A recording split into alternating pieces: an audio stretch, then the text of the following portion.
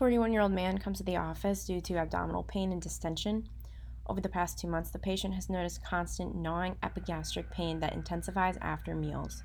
More recently, his abdomen has become progressively enlarged and uncomfortable. The patient has been admitted to the hospital multiple times due to alcohol-related intoxication and seizure. He doesn't use tobacco or IV drugs. Family history is unremarkable. Temperature is a little elevated, but still not a fever. Blood pressure is slightly elevated. Pulse is normal. Mental status is normal, and cardiopulmonary exam is unremarkable. His abdomen is grossly distended and mildly tender to palpation in the epigastric region. Shifting dullness is present. A diagnostic paracentesis is performed, which reveals serosanguinous fluid. Analysis of this fluid shows high level of both protein and amylase. Total protein and amylase is elevated in the fluid.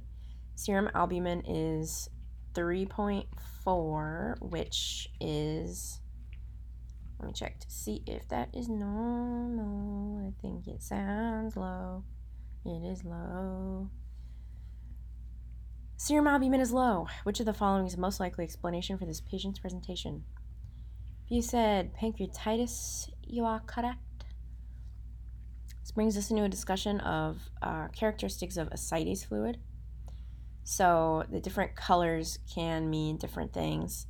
Bloody ascites fluid is due to trauma, malignancy, and rarely due to TB. Milky ascites fluid is chylous. Turbid fluid is possible infection. And if the ascites fluid is a straw color, it's likely a more benign cause. Neutrophils of greater than or equal to 250 in the ascites equals peritonitis, which can be secondary or spontaneous bacterial peritonitis. As far as levels of total protein go, greater than or equal to 2.5 grams per deciliter of protein in the ascites is known as high protein ascites. This is caused by CHF, constrictive pericarditis, peritoneal carcinomatosis, TB, Budd-Chiari syndrome, and fungal. So just to repeat that, high total protein is in the ascites is going to be due to CHF, constrictive pericarditis, peritoneal carcinomatosis, TB, Budd-Chiari syndrome, and fungal cause. Low protein ascites is due to cirrhosis and nephrotic syndrome. Serum ascites albumin gradient of greater than 1.1 grams per deciliter, greater than or equal to 1.1, indicates portal hypertension, which is caused by cardiac ascites, cirrhosis, and Budd-Chiari syndrome. So to repeat that, serum ascites albumin gradient greater than 1.1 indicates portal hypertension. A serum ascites albumin gradient of less than 1.1 is going to be the absence of portal hypertension, and that occurs in TB, peritoneal carcinomatosis, pancreatic ascites, and nephrotic syndrome. So in a patient with chronic alcohol misuse and epigastric pain that worsens postprandially, suggestive of chronic pancreatitis, he has now developed ascites, which is abdominal distension and shifting dullness, with high amylase and total protein, most consistent with pancreatic ascites. Chronic pancreatitis most commonly occurs in patients with chronic alcohol use disorders. Initial symptoms include epigastric pain that intensifies with meals, as well as nausea and vomiting. Signs of exocrine insufficiency, such as steatorrhea and fat-soluble vitamin deficiency, and diabetes mellitus usually develop later.